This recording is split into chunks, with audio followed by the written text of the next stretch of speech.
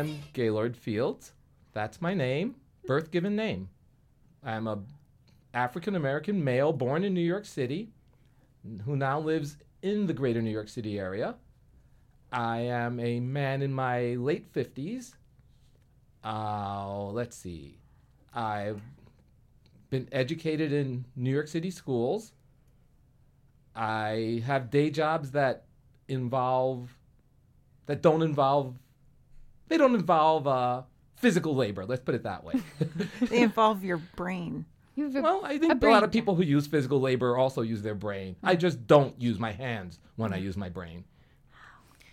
So I have a question right out of the bat, because you said that you're an African-American male, and I know that there's always a question about if you say that you're a black male, African-American male, how do you define yourself based off of any history that you know about your own culture, or your own race, or is it a personal choice?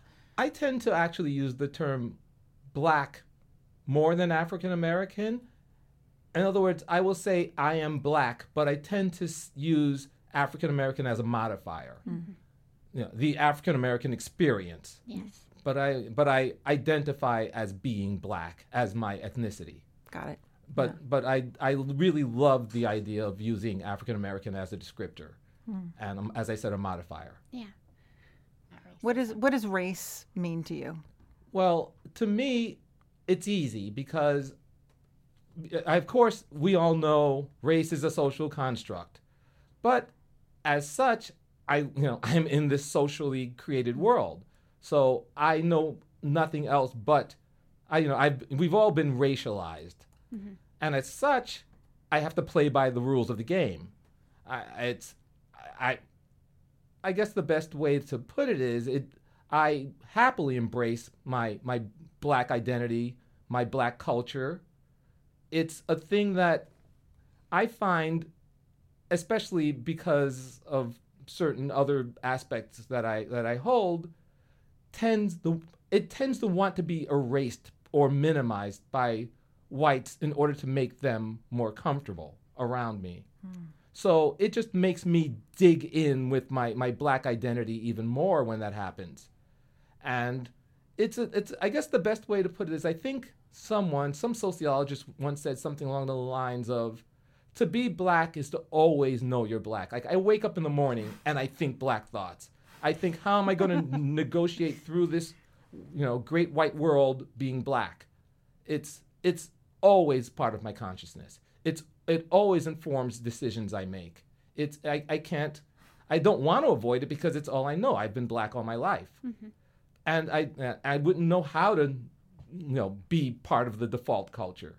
It's not a thing I want. It's not a thing I understand. And as such, I just love being me, and being me is being black. I think that's a really interesting point, that you can't, that like part of this sort of like racial divide, especially as it's like constructed in this country, is like the luxury to not have to be like constantly aware of it, versus like the experience of just being constantly aware of your own race. Exactly. And as I've said, it's not as if it's not like Black Like Me, where I go into a tanning booth and suddenly I get to, feel all this oppression and otherness. Yeah. No, this is a thing I know, like breathing air and drinking water. It's both normal and also unusual in that it's something that is conferred upon a segment of the population that is not only not conferred upon the the white majority, but isn't even recognized by the white majority as a thing that I and so many of us African Americans go through. Yeah. I am not conscious all the time of the fact that I'm white. That's not something that I always think about. Yeah. I don't think about it. I don't think about it at all, except for in recent times where we talk about white privilege, and then you have the white guilt, where it's like that you are getting different treatment. and then you're recognizing it, you're acknowledging it. You see that you have, if you're being pulled over by a police officer, it's not a scary incident. I can argue with the officer. I have gotten in an argument with a police officer. Would you before. dare get in an argument Are you kidding? with a police officer? My hands are where they can see them. Yeah. Yeah. And I speak in the most clear, crisp voice. Oh, officer. Oh, can I tell you a story about that? Please Yes. do. Yes. I was in my mid-20s, and this is important for the story. I had this job. I'll tell you about the job later as it'll reveal itself in the story. And I was going downtown. I was living in Manhattan in the Upper West Side. And I had the day off from work. So I remember that to go to the 96th Street train station, you had to use, this is when they had subway tokens. So I remember I could see a train coming because the token booth and the platform are on the same level at 96th Street. They've since changed it. So I remember slipping the token in, going through the turnstile, seeing the train running, so I ran down the stairs and ran back up the stairs. And and then I get on the train. I'm on the train maybe 30 seconds, and these two men walk up to me. One was black and one was white. And it was clear that they were police officers, plainclothes police officers. Okay. Mm-hmm. And one of them walked up to me. I'll tell you how I was dressed. Pretty much the way I've always dressed this way. I wear like button-down Oxford shirt, jeans, and like boat shoes. This is how I've dressed my entire life. Yeah. Pretty much. Very dapper. Yeah, it's very sort of anodyne, very sort of can't really place him kind of way. And I think that's kind of my way to, anonymize myself when I'm always standing out, if I have to analyze that. So these two plainclothes cops come up to me, and the white cop says to me, "Hey, let's see some ID." And I asked, "Oh, why do you need to see ID?" And he said, "You copped a wheel, my man." And I responded to that by saying, "I beg your pardon?" And he said, "At 96th Street."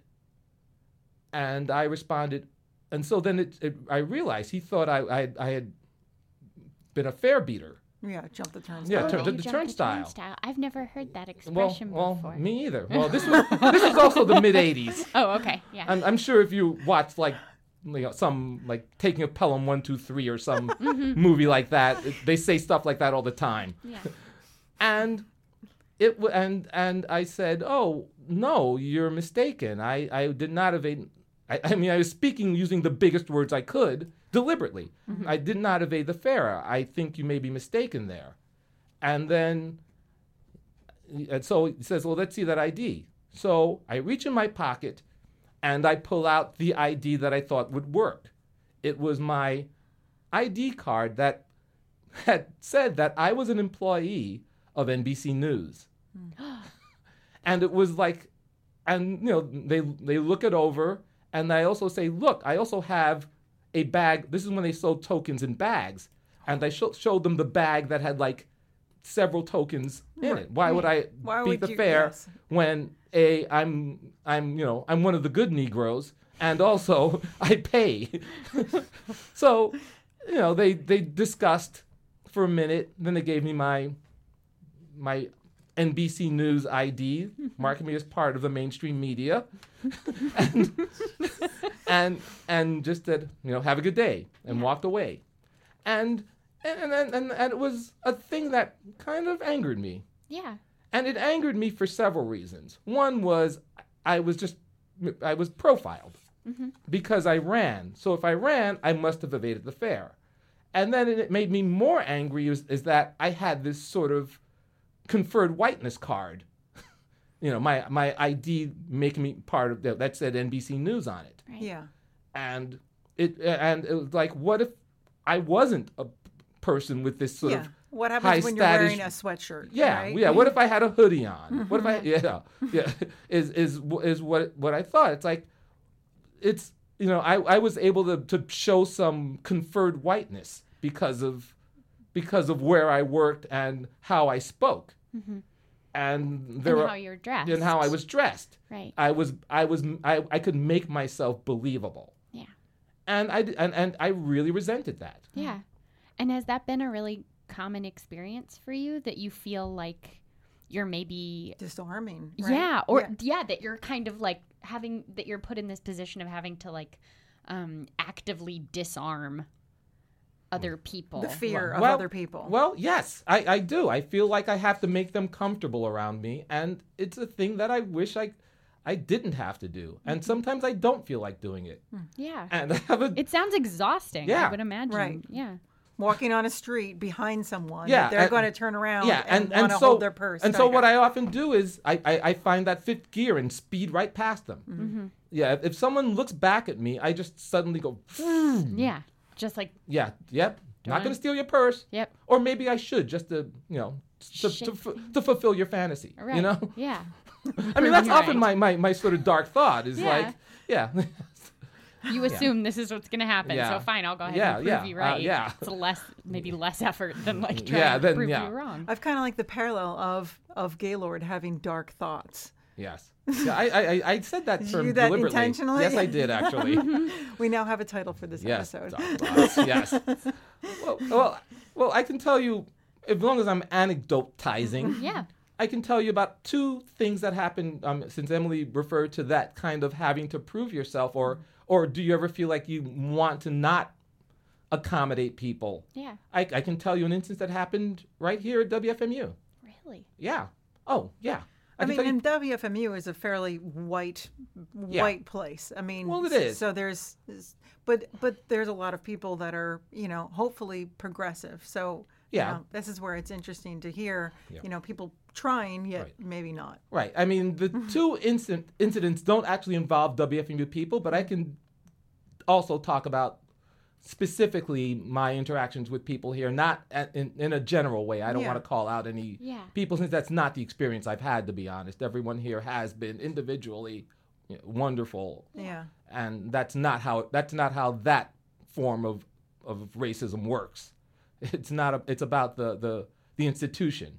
Right. Yeah. Yeah. But this is what happened once. It was at one of the WFMU post-holiday parties, which has been a tradition for years. I was talking to another FMU DJ, and there was this person who was a guest. I didn't know this person, not a WFMU affiliated person.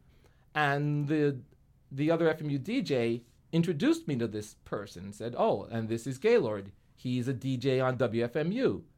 And the other person just looks at me and says, "So, do you do a jazz show?"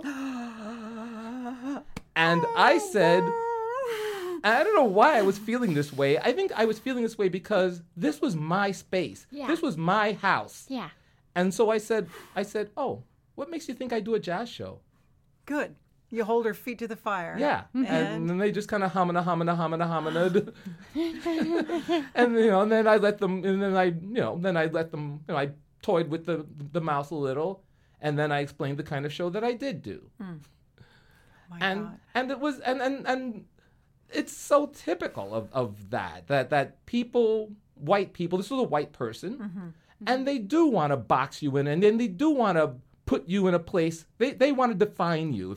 I find that if you're black, white people really want to define you. They really want to put you in the light that you looks best to them, rather than finding out who you really are. Yeah. Yeah.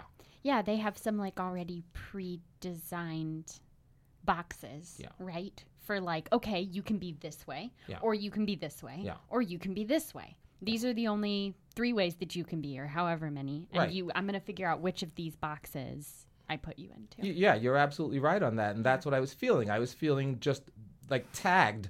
Oh, like Yeah. oh, I got one. This is Africanus Americanus jazzis in his natural habitat. Are there listeners of your show that were surprised when they met you and realized that you were black? In the old days, there used to be. I mean, with the internet, that doesn't really happen anymore. Yeah. Which is both really kind of cool and also a little unfortunate, because sometimes I'm actually glad that people know I'm black, because I think it's really important for my show to be seen as a show made by a person of color, specifically an African American person. I want that to be the case. So in that regard, it's in the regard that it's not fun when people think X of you and then they just throw a completely different set of expectations at you because I expected someone who looked like this to do the things you do here. And now that that's not really an issue, it sort of shows up in different ways. It's like one of the ways it can show up is by people questioning or challenging you. Like it's like the one that I would get a lot, and I don't get it so much anymore, and for that I thank hip hop actually in a strange way, is like, okay, someone may be discussing, I don't know, let's just say Nino Rota. So I start talking about Nino Rota. And white person will say, so how do you know that? I can't ever think that a white person would be asked, how do you have information about a thing? Because what they mean is, and I'm going to do what I do when I explain this, how do you, showing black face of mine, know that fact? It's really strange, and it's a thing that I can't imagine happening to someone white, where they're questioning how you have information on a thing that's readily available to anyone in the world. To anyone. It's like, oh, this isn't part of the cultural experience I expected you to have. How is it that you got interested in this thing that is different than, like, the set of cultural, like, you should only know about black culture. Yes, exactly. And the way I often put it is, and is that it's to be a black creative person is often being told, oh, you get the color with the 8 box of Crayolas. And That's a beautiful way of saying and it. so many, and of course we've gotten amazing. We're like Picassos at coloring with 8 colors. I mean, just look at black culture and black musical culture and black dance culture and black, I mean, it's so rich and deep, but a lot of times it's like you can use these things and these things are for us. Well, I'm using the 64 box, thank you very much. Yeah. And I want to let you know that I'm a black person using the 64 box. Yeah. But I also feel like there's a lot of white people, myself included, that, the things that you haven't experienced. Like, I grew up in a town that there were 2 black kids in my town, and they were the other poor kids. I was the poor white kid, and they were the 2 black poor kids. Yeah. And that was what I knew as far as black culture, was that if you were black, you were poor. Right. So when I then moved to Montclair as an adult, and I mean, there's things in between that I saw, but I was so enlightened by seeing there were black people around me that had so much history and money and background and culture. Right, a black professional class, or even if they were middle high class, yes. Like blue bloods of the black right, blue bloods, right. And that was something that I'd never seen in my life before. Yeah. And I was so appreciative of it, but it was something new for my eyes to see. So it gave me a double take, but in a good way. Yeah. But people don't even want to recognize the things that they're surprised by learning. Oh, absolutely. And I guess for disclosure, I'm even though I don't talk about a lot about my personal life on the air or even in general, I will say that I grew up pretty damn working class. Like, like really sort of blue collar working class, often poor actually. And that's the experience that I come from, socioeconomically. So that's another assumption that's often made about me, that maybe I'm a black person of privilege, and I was part of the Jack and Jill sort of going to the inkwell kind of thing. No, I'm a product of working class. Dad drove a box truck, and mom worked in a boxing stuff in a factory. Yeah. Does your circle of friends, do you have a black circle of friends, a white circle of friends? Do you have a mix? I know that WFMU, again, is like a pretty white group here, but you have a world outside of here. Well, how do you connect with those cultures? Well, I mean, one of my big problems is that I'm a bit of a compartmentalizer. And so I tend to keep different friend groups separately because I often feel like sometimes you need to have the group of people you don't have to explain stuff to.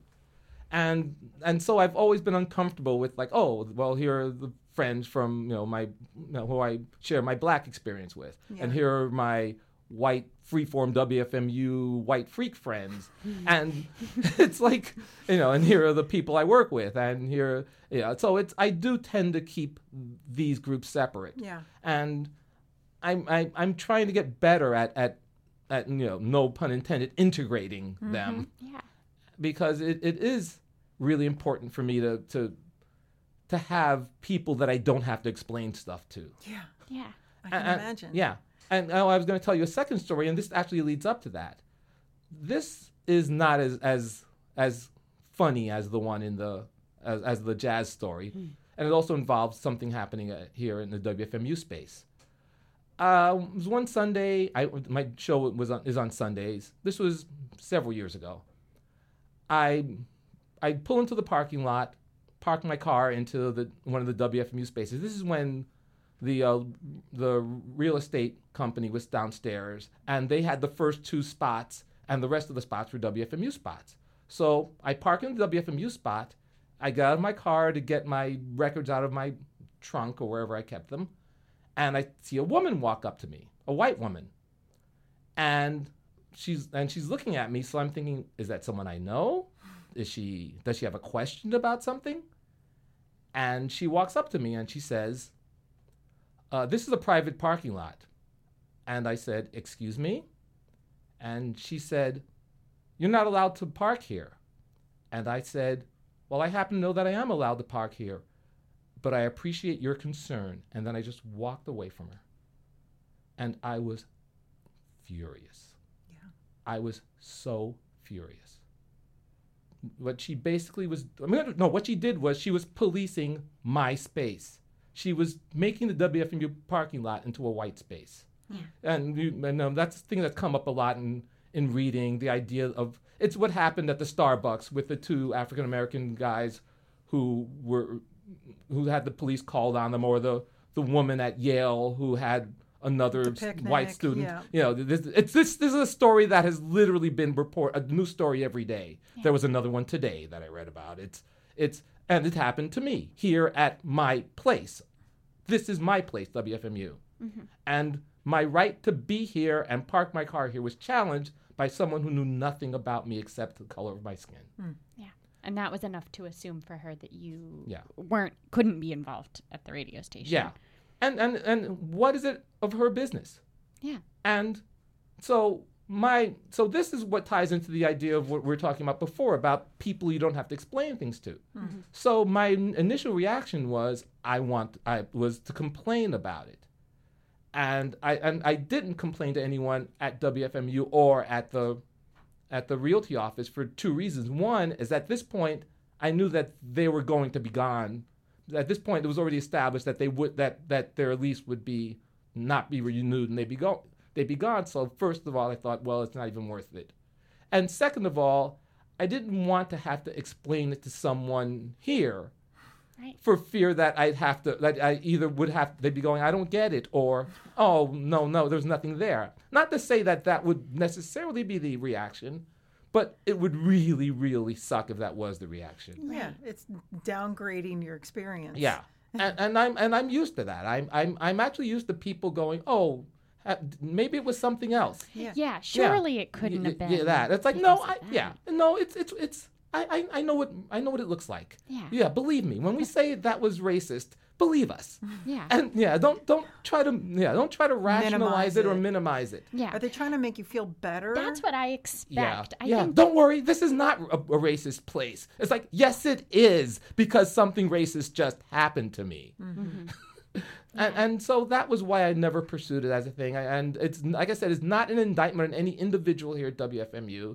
It's more of an indictment of a system that tends not to believe Black people when we've been wronged. Right. And that you could then tell, and I remember my friend Safia telling me about this, is that she has said that, for all of these experiences, every other black person who grew up in this country has had an experience like that. So you could go to talk to somebody else who is also black and who also grew up here, and you don't have to explain that experience. You just get to tell them what happened, and they're like, yeah. Yeah, and they're like, mm-hmm, yeah. Let me tell you what Yeah, happened. here's my version. Here's So mine. Yeah. when you hear these stories about what happened, yeah, I had, parking lot Peggy challenge me. Down with parking lot Peggy. Peggy. Where is she Yeah, now? hashtag parking lot Peggy. Yeah. Yeah. Well, I wanted to. There's something you said earlier at the beginning of this conversation that really struck me, and I wanted to go back to is this idea that that when you're interacting either with people who are white or in like primarily white spheres or both, that they like to try to pretend that the race issue or that race isn't there to make themselves more comfortable. Oh, yes. Or become more comfortable with being in the presence of a Yeah. black person, that there is no racism, or is And that what you're? I yeah. think so. Well- And that, yeah, I would be interested to hear what that looks like, because I do hear a lot of people, I think, in the name of trying to sound progressive on social media saying, Oh. oh, well, I don't see Oh. color. Yeah. Well, I'll give you an example of an anecdote, another WFMU anecdote that deals with what you're talking about. I was having dinner with a friend who is a WFMU person, and a person of liberal, progressive, very liberal, very progressive background, unimpeachably so, a white person. And I remember I was talking about the process of my radio show and about being a freeform DJ. And I said something along the lines of, by the way, my blackness is probably the primary thing that informs my musical choices. And this person said, what are you talking about? What do you mean by that? How's that? And it was like, it was like, yeah, this person challenged this idea. And it was like, I didn't even know how to respond, because it's like, why don't you believe me? Yeah. Well, because your whiteness helps you make your decisions. Yeah. They just have to put on their own Yeah. hat. Yeah, and I said, look, if I were a white person, I'd be making different choices. That seems so obvious to me. It's so obvious. I make different choices from any person, but I think a lot of the decisions I make, both creatively and just in maneuvering through life, are through the prism of my blackness. Why wouldn't my radio show be one of those things? Right.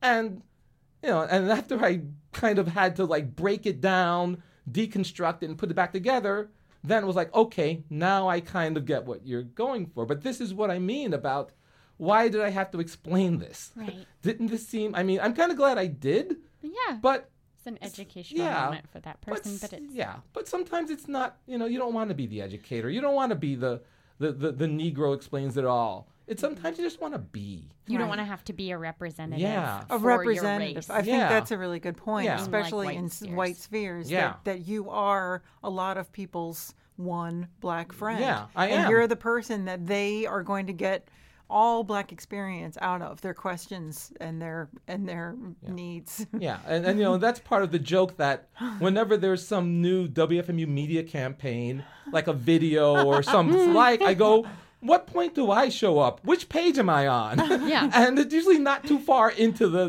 literature or like, the see? video. It's like, there I am. We're diverse. It's Yeah. All the it's like the diversity we Benetton have. ads. Yeah. Yeah, Yes. exactly. So, and once again, not faulting WFMU No. as a collection of people, but institutionally, WFMU is a place that was created by and for sort of, freaky straight white males. So that's the organism that works best within that medium. Oh, sure. And it's the one that can thrive the most in this medium, and it's the one that can adapt to the medium itself. It's like, if you are a person of color, if you're a woman, if you're LGBT, you kind of have to sort of figure out, how much of this part of my identity do I keep, and how much do I let become subsumed by the freak white maleness of WFMU. Yeah. And it is a negotiation, and it is for a lot of marginalized groups and a lot of oppressed groups. It's like how do we stay ourselves, but also get our seat at the table, Right. and Yeah. and then it's like, and then how does an organization like WFMU, is it in its best interest to become this sort of melting pot that sort of makes everyone like the thing that made it big? Or can it adapt and learn and change when new ideas from different groups come in? I hope it becomes more of the latter. Yeah. I see some strides being made to that regard, but of course there's a lot more to go. Yeah, there's I mean, from a female perspective, in the 10 years that, I've really been into this radio station, I've seen such a trend of a whole lot more females on the radio. And we still only have 2.5, two black people, 3. I mean, if Well, maybe there are Two and a a few half. there are a few people. There are maybe like People of no, I color. would say Oh, there no, are like there's- 4 or 5 people with See, African ancestry here. I mean, I'm not here to tell anyone's story, but there are Yeah. about 4 or 5 of us. Okay. good. Yeah, Oh, good. I yeah. hope there's- I'm counting one. Yeah, I'm saying there are on the current Who am I on-air staff. forgetting? There are 5 people with African ancestry. Good. Yeah, Excellent. yeah, which doesn't reflect the percentage of Yeah. African From derived very- music played, but not. which is really interesting, and that's always the conundrum I like to ask. It's like, is it okay, and this is not an argument about cultural appropriation, because that's a term I have a lot of problems with, Yeah. because it's often used as what they call performative wokeness, and I see, Yes. yeah, I agree with yeah, and when I see that, I just go, no, you're not speaking for me. Yeah. Don't speak for me. I Yeah. have a voice. Yeah. Yeah. But I do think that you have it's one of the arguments I've made with some of the women at WFMU. Is it more important to have a woman who plays a lot of female fronted music, female created music, female sung music? Or is it okay if a man plays most of that, if it comes from a sincere place? Or how about a woman who plays mostly male music? And these are all tricky arguments, because my argument, and this is the one that goes back to the friend I had dinner with, is I'm playing, let's say, 65%, Euro-American artists in a black way. And I know I am. But you're playing them because of your choices, Yes. and your experiences, and what you like. Right. I mean, it's Yeah. it's just who you are, and that's what you've come to those decisions to play. Yeah. I mean, that's really as simple as it is. Yeah. And For anyone to play whatever they want. right. And what inspires me? Maybe it could be something as simple as, I want to prove that a black dude can be a really good freeform DJ, because that's not a place where we're often allowed to go. And maybe I'm trying to be like the Jackie Robinson of freeform DJs. That could be it. I'm not denying that. I might even be owning that to a certain degree. Yeah. And maybe other people will feel the same. And I remember I said earlier something about like, before hip hop, I was often challenged about my like of music that is not black music. Yeah. I mean, amongst my love of black music, of course. Mhm. But and I give hip hop a lot of credit, because there are all these people who are really going into really strange places to base their music on. They're sampling David McCallum records. He's the guy who played Ilya Kuryakin on. They're sampling Raymond Scott. They were sampling Carole King. It's like they're going to place. They're sampling Stevie Nicks. It's given me cover in a way, for which I can't thank the hip hop community in a lot of ways for not making it weird for black freaks to be freaky. Yeah. I remember on one of the Gab emails a while back, that in the Gab email, for those listening, or it's like an internal email kind of community system. People email back and forth. It's online community emails. But on that Gab list, they were talking about that TV show Vinyl that Yes. came out. And I remember specifically you talking about that you were that one black man at a punk show in the 60s wearing a cardigan. Yes. And being in that scene, which is also a very white scene. And I just wanted to know, like, how that felt back then, being in that scene, and if it was, and being in that music culture, if that evolved who you were. Well, it's interesting because I was just thinking this the other day, irrespective of this conversation, and I can answer to you the way I answered in my head, and I would never have called myself a punk. Mm-hmm. I was not a punk. But you're in the punk I was a scene. person who liked punk music. Right. Mm-hmm. I was never a indie rock girl. I was a person who liked indie rock music. I was never a jazz head. I was a person who liked jazz music. Mm-hmm. You know what I mean? It's like I would never identify with any group, even if I liked the music of That's any interesting. group. Yeah. I always felt separate, but within. And I even feel that way at WFMU to a certain degree. I always feel like I am, with but not of. And I think it's a privileged place to be in a really strange way. And and one of the best things that's about now rather than then is that you kind of felt like you had to make choices. Do I have to hang out with these, in these white spaces because there's music I happen to enjoy for reasons that have nothing to do with anything except I like this kind of music? I guess the compromise I make is hanging out with a bunch of white people. But now I really feel like there is space for what I called earlier the black freak. For those who don't know, one of the things I've done for a living is I've done writing. Mm-hmm. And I've never really wanted to write a book, but I think I now have a book in me.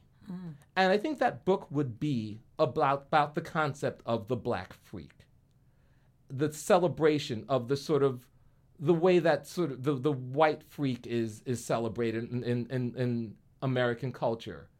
The idea of the person who really didn't play by anybody's rules. They can't put you in a box. Right. I mean, I see people, and it would have everyone from, say, Arthur Lee of Love, who really did play whatever he wanted and did his own thing, to He's cool. the person who would probably be like on the cover of my book, and that would be Janelle Monáe. Oh, yeah. She exemplifies what it means to be the black freak. Yeah. I just look at her and I just go, we do live in a better world. A world that could give space for her, make her a star, get out of her way so she can do whatever she does, is in some ways a little bit of a better world than the one I remember. I think that would be a really interesting book and a really important one because it's about getting outside of that box that society's trying to put you in. And that's like what we were talking about earlier, how so much of the experience of being black is constantly having the white culture around you put you in a box. Yeah. Yeah. And like I said, we've done amazing things in that box. But there are some people who want to be outside the box. And or use 64 crayons. Yes, or want to be in the box and outside the box at the same time. Right.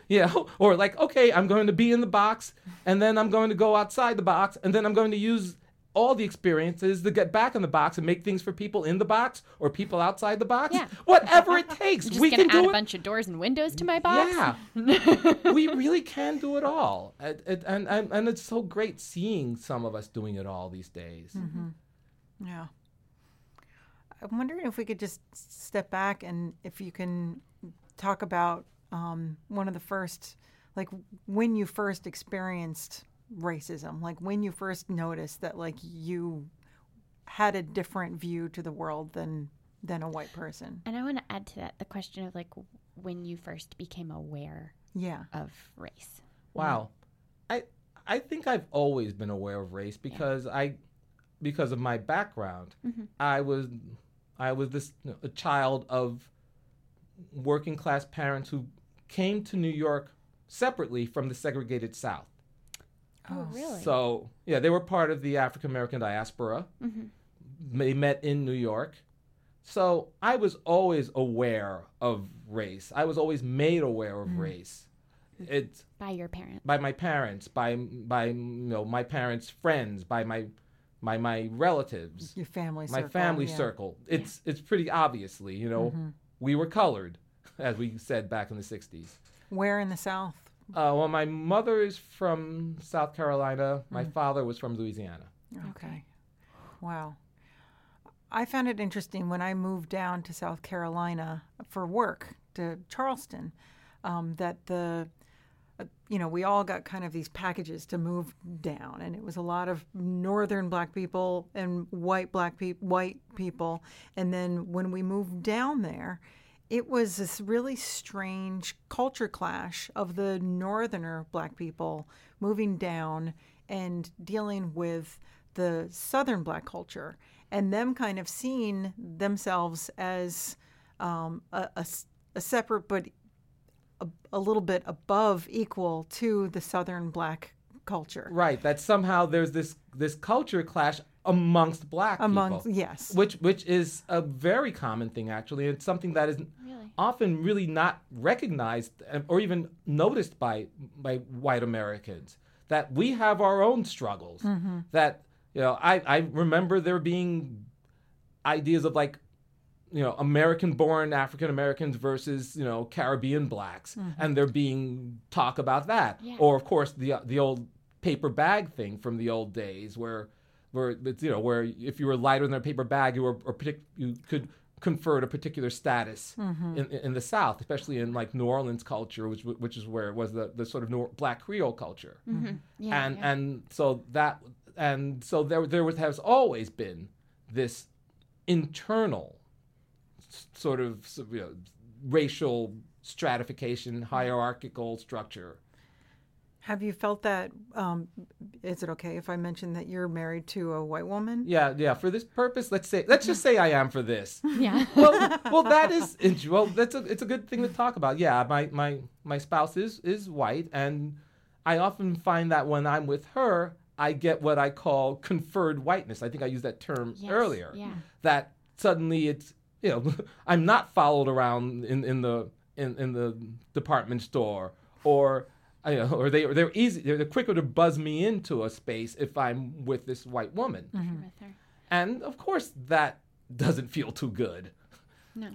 But then on the other side, do you get looks from other black people when you're with a white person? It's interesting. I don't find that to be the case so much anymore, but I do remember sometimes with black women, there would be this idea that, oh, we're not good enough for you. And it's like, well, no, that's not what I mean anyway. This is just happens to be the person I'm making a life with. It's not, this is not a status accessory. Yeah. And unfortunately for a lot of black men, white women are a status accessory. I mean, it's one of the reasons why you often see a lot of interracial relationships being very one-sided. Right. I mean, if I can just generalize amazingly, for example, you'll see a lot more black men with white women than you will see black women with white men, and the ratio is really skewed. Yeah. Or even another one, Asian women with white men, and then the reverse being incredibly less common. Yeah. And that that has to do with male-female dynamics, and once again status and power, and how to get one, and the sort of dance that you get one from the other. Yeah. There was a really interesting story told to me by an interracial couple that I was friends with in college, a black man and a white woman, about an argument they got in one night on the street coming home from a bar. They were probably both a little drunk, and they got in an argument, and she kept raising her voice. And this was in the South. And he kept saying, can you just, I get that you're mad, but can you keep your voice down? Can you stop yelling at me? I know exactly why. Yeah, I see your face. You've had this experience. And she was like, don't tell me to be quiet. Don't like, and was just like getting even more angry with him as a woman having the experience of having a man tell her to a man be is quiet. telling me, a man is putting me in an unsafe place. Yeah. And he's thinking, Yeah. a white person is putting me in an unsafe place. Yes. And why would that be? Yes, exactly. Yeah. Yeah. All needs is some white knight to come by and decide that this uppity N-word is bothering this nice white lady. woman lady, Dangerous. Yeah. and then Exactly. and taking the chivalry into his own hands. Yeah. Or Yeah. like, yeah, I mean, and it just, I think like they got home and he explained it to her there and she was like, oh, like it had never even occurred to Yeah. her because that's not her experience. All she was thinking was like, this man is telling me to be quiet and I'm Yeah. so angry about it. Yeah. But like, she was like, it didn't even occur to me that like my anger at him telling me to be quiet like doesn't even compare to Two like completely his, different his viewpoints. fear. Yeah. His fear that someone will kill him. Yeah, exactly. In the fairly rural South. Yes. Because he's having a fight with his white girlfriend on the Yes. street. Yes. 2 college students. Yeah. And I recognize that entirely. Yeah. I mean, when you just said white man, white woman arguing, I went, oh, I know where this is Know going. where this is going. Yeah. Yeah. And it is. It's like you are putting yourself out there when you're a part of an interracial couple. And sometimes it is interesting to see like when like unintended white privilege shows up. Mm-hmm.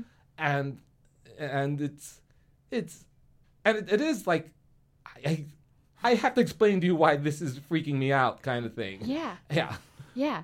And another experience that they talked about is having really just apparently well-intentioned like white progressive individuals coming up to them and being like, you two are just so beautiful together. You would You're- make such beautiful You're children. such yes. a beautiful couple. Yeah. And like Well, we're that glad was yeah. infuriating Yes, to them. yes, we're glad we can be exemplars of a futuristic society. Yeah, that we'll we're fly off in our aesthetically pleasing. exactly. We'll fly off in our pod and breed away and make the world a better place and come back in a few millennia and repopulate. Yeah. Yeah. Where do we sign up? Yeah. Like we're just people. Yeah, we're just two people who love each other. Yeah. Just let us be. Right. We're not. Yeah, the idea that sort of that sort of racism isn't always about bigotry. Yes. Is the confusing thing to a lot of white people. Yes. Can we talk a little bit about that? Because Yeah. that is, to me, one of the most interesting and one of the facets of racism that I am seeing so much more often now. Yeah. Being a Southerner who has moved to the North, I saw a lot more of the first kind, Right. the bigotry when I was growing up. Oh, and then God, moving yeah. to New York City for a while, I was like, wow, it's just so different here. And that bigotry isn't present. But it is. But It's under also the then surface. Yeah, well, you it's have under the yeah. surface. But then there's also this other weird kind of racism that exists among sort of the progressive culture of the North and the South too. That is, as you say, not bigoted, but Yeah. oh yeah, let's talk. Yeah. Well, tell me what you've experienced. Give me an example of something you've noticed that is like not like Klan member bigotry, but it's like, man, that's kind of racist. What just happened here? If I can just Yeah. bring up just one short Sure. point, unless you want to go Oh, first. you go first. Yeah, I have one too. But Just the yeah. time that I was in the South, I remember that people, if you were in white company, they would fluidly use the N word. It was just normal. Yeah. And I would say, like, I'm not comfortable with this. And they said, how long have you lived here? And I said, 2 years. Oh, well, you haven't been here long enough. You'll understand. Like that you'll evolve right. into a racist if you stay within the white community in the South. Ew, yeah. that's terrible. But it was very common that if you were in an all-white audience, like the hats were off and you were a straight-out racist. Yeah, well, it's always assumed that that's what It's goes always on, assumed. I always assumed that. Yeah. Of course, I'd never witnessed it, but I've heard enough white people who told me, oh, I've been in situations where people felt like they could let their hair down and be like completely bigoted. yeah. Yeah. The two that I see the most often, the first one is oh wow, it is just so incredible.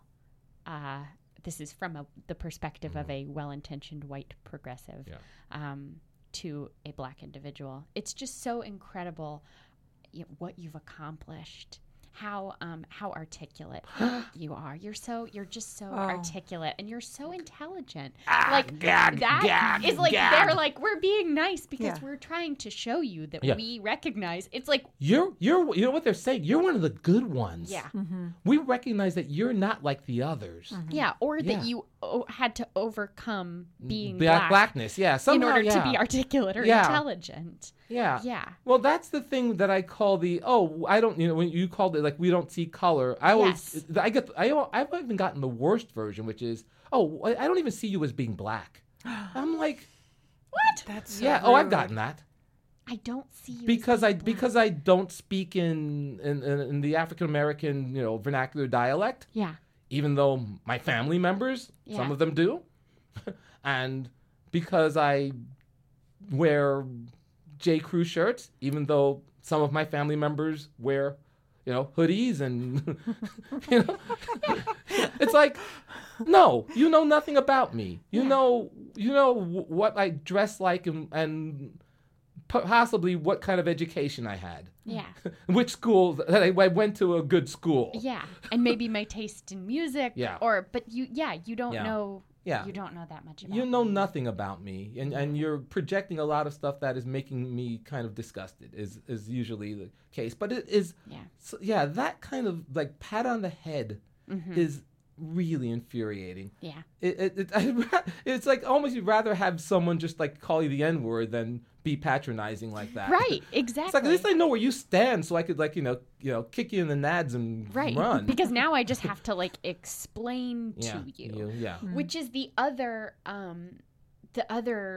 sort of I think it's related. The other example that I would give is one that my friend Safia has talked to me a lot about, which is like, especially since the recent election and all this talk of allyship, right, is that a lot of white people for whom she is their sort of sole black friend, approaching her for like advice. Yeah. And being like, tell me, I want to understand. Like, tell me what it's like to be black. And she's like, I can tell you what it's like to be me. Yeah. I cannot speak for the entire Black American experience because everyone is an individual. I can't tell you just what it's like, and it's like in the name of trying to be good allies, I think. And she said that she's intentionally distanced herself from her friends that do that because she's like, it's just so well, it's enervating. And she was like, it's just it really just like commodifies me. Yeah. In this way that's like, you're my black friend. I can learn something about and be a good white person. Well, that's the whole magical Negro thing. We're really useful for that. We can our role in this movie is to make the white star of the movie more enlightened. Right. But this isn't a movie. This is real life. I'm a fully fleshed out person. Yeah. I have experiences that you would never know, and I have experiences just like you. Yeah. And we're all on some sort of scale of experience that it's like I know more about what it is to be white than they know about what it is to be black because I live in a world where I'm inundated with white culture. Yeah. Yeah. And I'm being told that that's the norm. Yeah. I always recognize that when I'm in a place where there's a minority of black people, and I'm always so empathetic to what it must be like when you're going into a space and you are the only person of that race, and how I don't know. I mean, I don't know if it's lonely, but I feel for their experience being alone in that situation. Yeah. And not that, everybody should have every space, and I don't want to have this go the wrong way, but because I'm not articulating it correctly, but it's just I find it lonely that there's not more of that these spaces aren't more integrated. It's not integrated. Yeah, that they're not more integrated, but I mean that But almost sounds like that does sound like the United Colors of Benetton when you say Right. integrated. No, yeah, like it doesn't have to yeah. be forced that way, but Yeah. like when you go to a place, I wish I could. I personally want to make them feel welcome. Want to make anyone of any other type I feel think what welcome. you're saying, yeah, it's this And idea that like the narrative in these spaces, it's sort of like what you were saying about how you're inundated with like white culture. Yeah. It's like that in these spaces, it's just an empathy. Like, Yeah, do you feel like I just feel like, man? Well, like sometimes this, what a good ally can do is just, shut up and listen. yeah. Or just shut up and pay attention. or just make that person feel welcomed. Yeah. That's it. Yeah, and I mean, as yeah. an individual, you're an individual, but like, Yeah. And just that to feel actually, welcomed. what you said about like sometimes like what a good ally can do is just shut up and listen. Yeah. Another thing I wanted to ask you about is like how often do you find that the white friends you have or work acquaintances or colleagues give you space to talk about race? It's rare. Yeah. It's absolutely rare. Which is why when this was proposed to me, it was like, oh, I've been waiting 58 years for this? And I said, I think my reply was something like, hell yeah. Yeah. Yeah. Yeah, get out of my way. My whole life has led up to this little podcast here. But I think it's also like, from a white person, like you're afraid of stepping on toes because, you're also, I'm coming from a space where I don't know all the answers. I just need to shut up and listen. But sometimes, I'm stepping over my own words to try to explain, my empathy, Right. the It's conversation to try to show about that you're an ally. I'm which, trying like, to show that Yes, I'm an but- ally, but I think we have to be okay stepping on a few words in order to be able to try to articulate, Yeah, it's going to get uncomfortable. It's gonna get uncomfortable. Yeah, and I'm not going to be in my comfort zone because Yeah. I'm never in my comfort zone, to be honest, among white people. And you're going to be a little uncomfortable too. Yeah. Yeah. And that's boo-hoo. Oh yeah, but the important things that happen when we're uncomfortable. Yeah. You know, Uh-huh. all the important work that gets done when we're not in our comfort zone. Yeah. Now, in this, to get a little bit political here, but not too much. But when we were in the wonderful Barack Obama age, it seemed like we were heading in a much better direction with racism and with the conversation and equality. And now we're in the Trump administration and people are calling police over barbecues and seeing that there's a black person, doing something in their neighborhood and they are okay saying the N-word at any given place. And there's two viewpoints there. One is that the racism always existed under the surface, and the other is that that they're creating and flaming and people are emulating our president. And I'm wondering what your thoughts are. Well, I think it's a little of both. I think that there has always been a racist core to white America. I don't think that's ever gone away. I just think there was a time when it became uncool. Yeah. I just think being outwardly racist in general society has been uncool. And I think until now. Yeah, well, and I think now it's cool again. But it's always, I always find that like the racism versus anti-racism has always been a fashion. Just like suddenly there's this trend where they're digging up the Twitter of like 17-year-old baseball players who said racist things when they were 17. Right. And now that's the way you can show you care. It's like because people love trends. And if the trend is to put on your MAGA hat and talk about those horrible Mexican rapists, then people will follow that because it's a way for them to show their bigotry, their racism, their hatred of the other. Mm-hmm. And I think that I don't think the numbers have changed that much. I just think the proliferation and how you get it out there has changed. I think the idea that there's social media now just makes it really easy for people to think they're in private spaces that are public spaces, and then Yes. suddenly someone shines a light on this horrible statement, and it becomes a controversy for the 24 hours that the news cycle lasts, and then it gets swept under the rug because, look, now there's something new to feed the 24-hour news cycle. Yeah.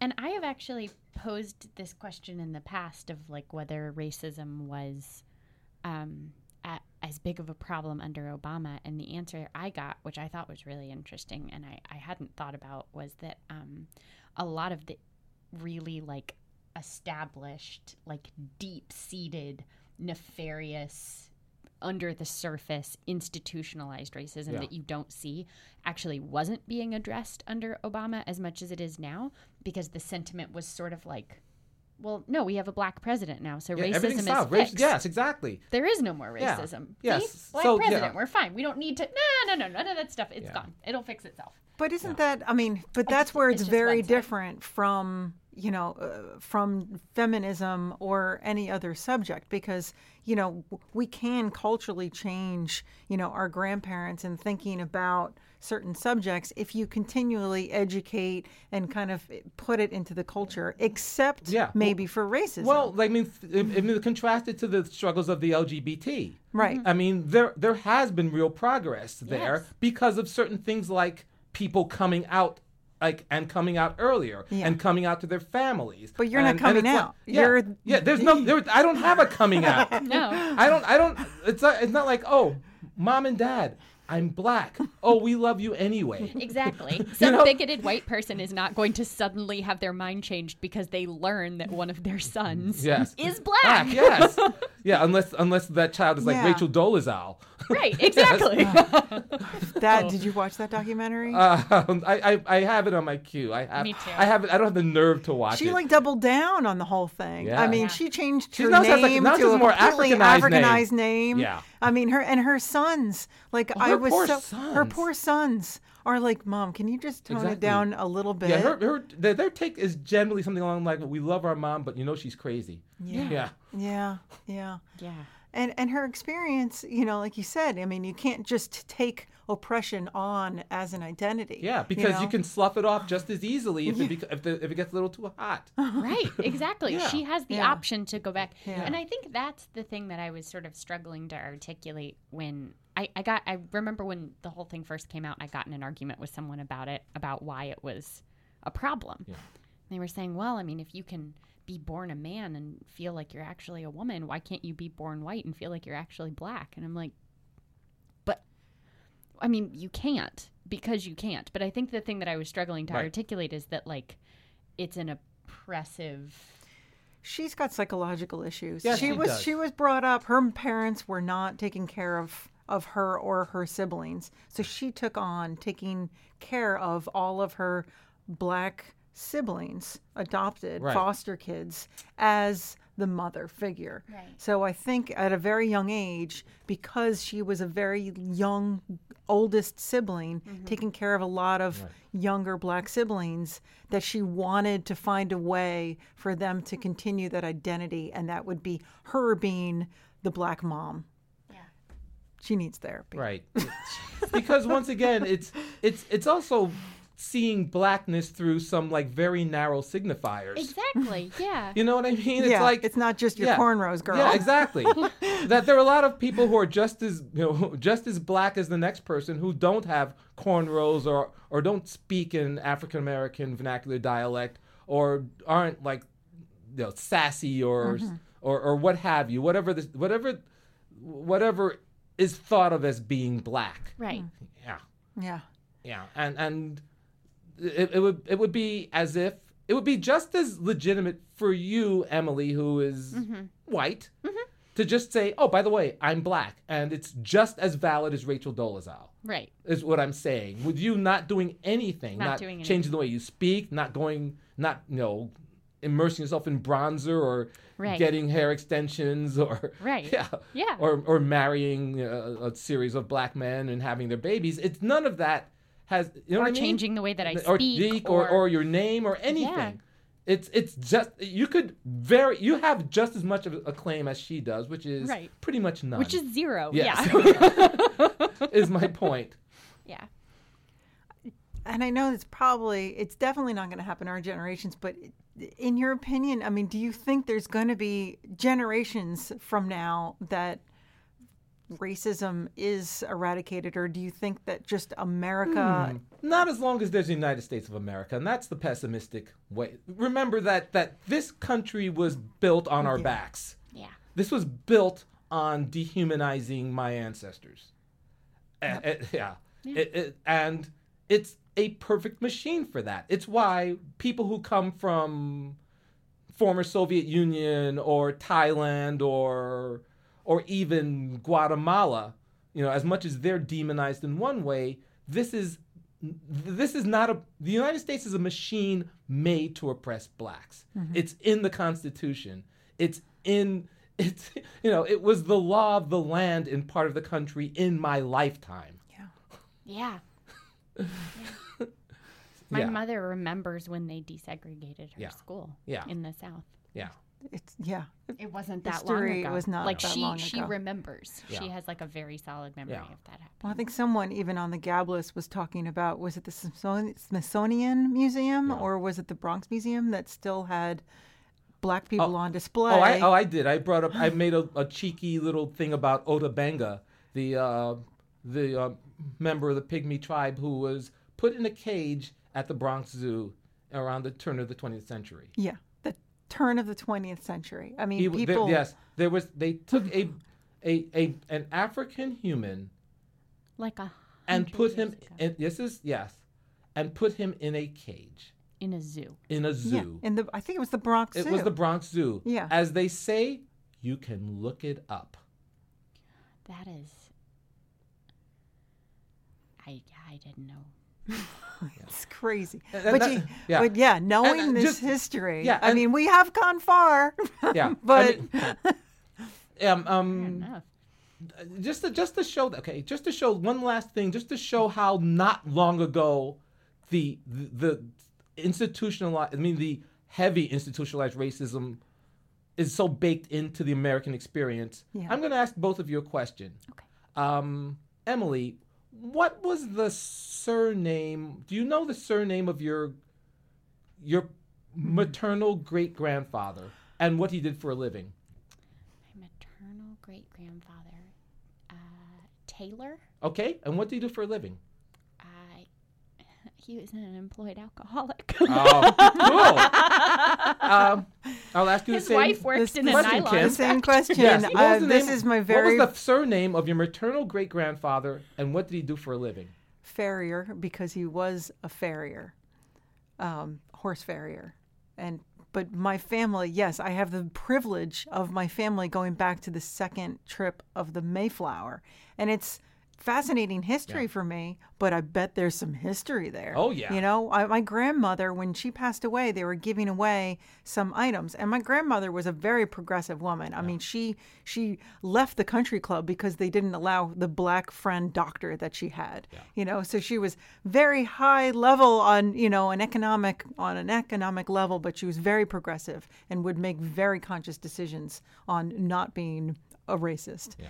But she also had in her possession slave beads.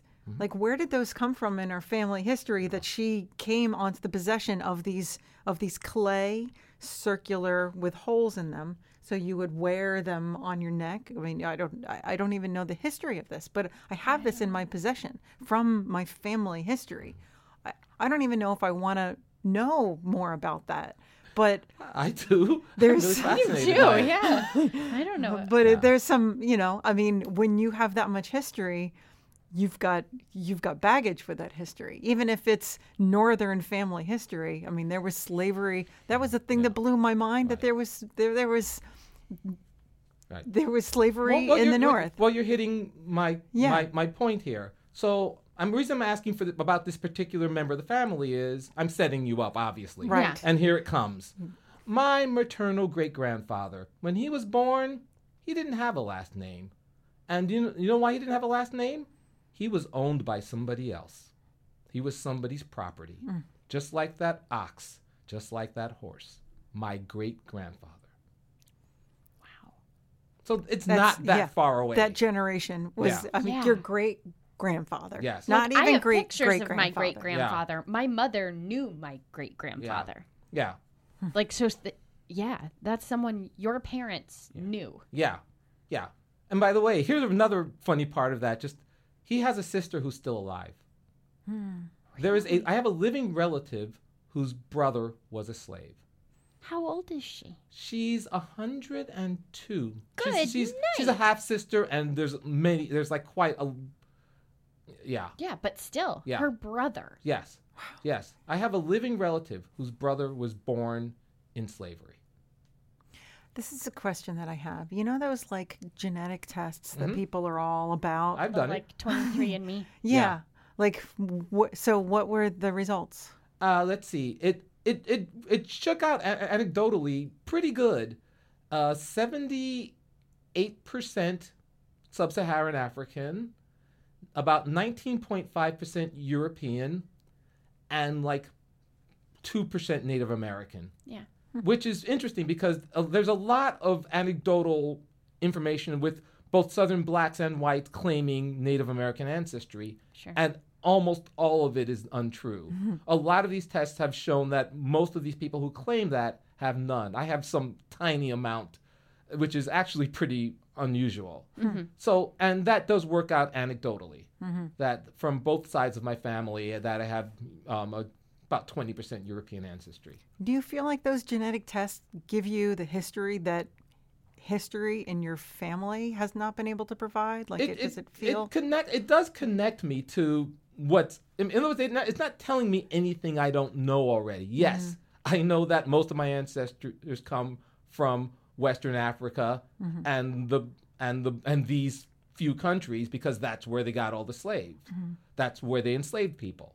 So, but hearing it like some official pronouncement, this organization says, "Oh yeah, you are sub-Saharan African. Be proud of it. You connect to all these other people who have also taken this test." Does mean something. I don't know what my real family's names are, and I'm even talking about the European ancestry I have. Yeah. It's all gone. It's nothing. It's a horrible thing to go through life not connecting to your ancestors, to have that just absolutely severed. Yeah, I can't imagine Yeah, what that would be like. yeah. It's a hole. It's an absolute hole we have. Yeah, that must be. Yeah. I can't even imagine that. Yeah. You know, that's something that I Yeah. that I Yeah. do cherish. The fact that I know, Yeah. Me you know, too. we have paperwork that goes, Yeah. you know, through generations and generations, Yeah. and My aunt has been doing a lot of digging and has gone back and found people's like yeah. marriage certificates in But how in quickly? Prague and like Yeah. Yeah, But how that- quickly it goes to, okay, we were slaves. Yeah, exactly. Yep. Yeah. I mean, there isn't any get good to- story Yeah. to like you were a baron. You Yeah, know? we get to say the 1700s, and then that's where the trail ends. yeah. You know? Yeah.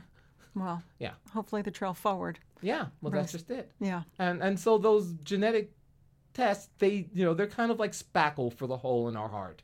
You know, they don't plug it up with the same substance, but they do fill it with something. Spackle. Sounds like a really good country song. Yes. Spackle for the hole in my heart. Oh, we're running out of time here, but Yeah. I've so appreciated this conversation. Oh, Me it's too. been really great that you've given me a space to talk about a thing no one ever asks me about. They either think that I've got it all settled, or that I'm not, that I'm not a person who holds anger or has experiences like the 3 or 4 of the hundreds I could tell you about. Right. The ones that I sort of cherry picked because they fit certain questions. Yeah. Oh yeah, it's so I think it will be enlightening to know that someone who's got it pretty good, as I do, also doesn't have it pretty good in a whole lot of ways that they wouldn't even imagine. Yeah. Where could people hear you, Gaylord? Well, they can hear me at WFMU, which is the radio station that I'm part of every Sunday from 8 till 10 p.m. Eastern Time. It's WFMU.org. Excellent. Thank you very much, Gaylord Fields. Thank you. Thank you so much, Emily and Kim. Let's go eat some gazpacho together. You betcha. Culturally appropriated soup. Shimmy,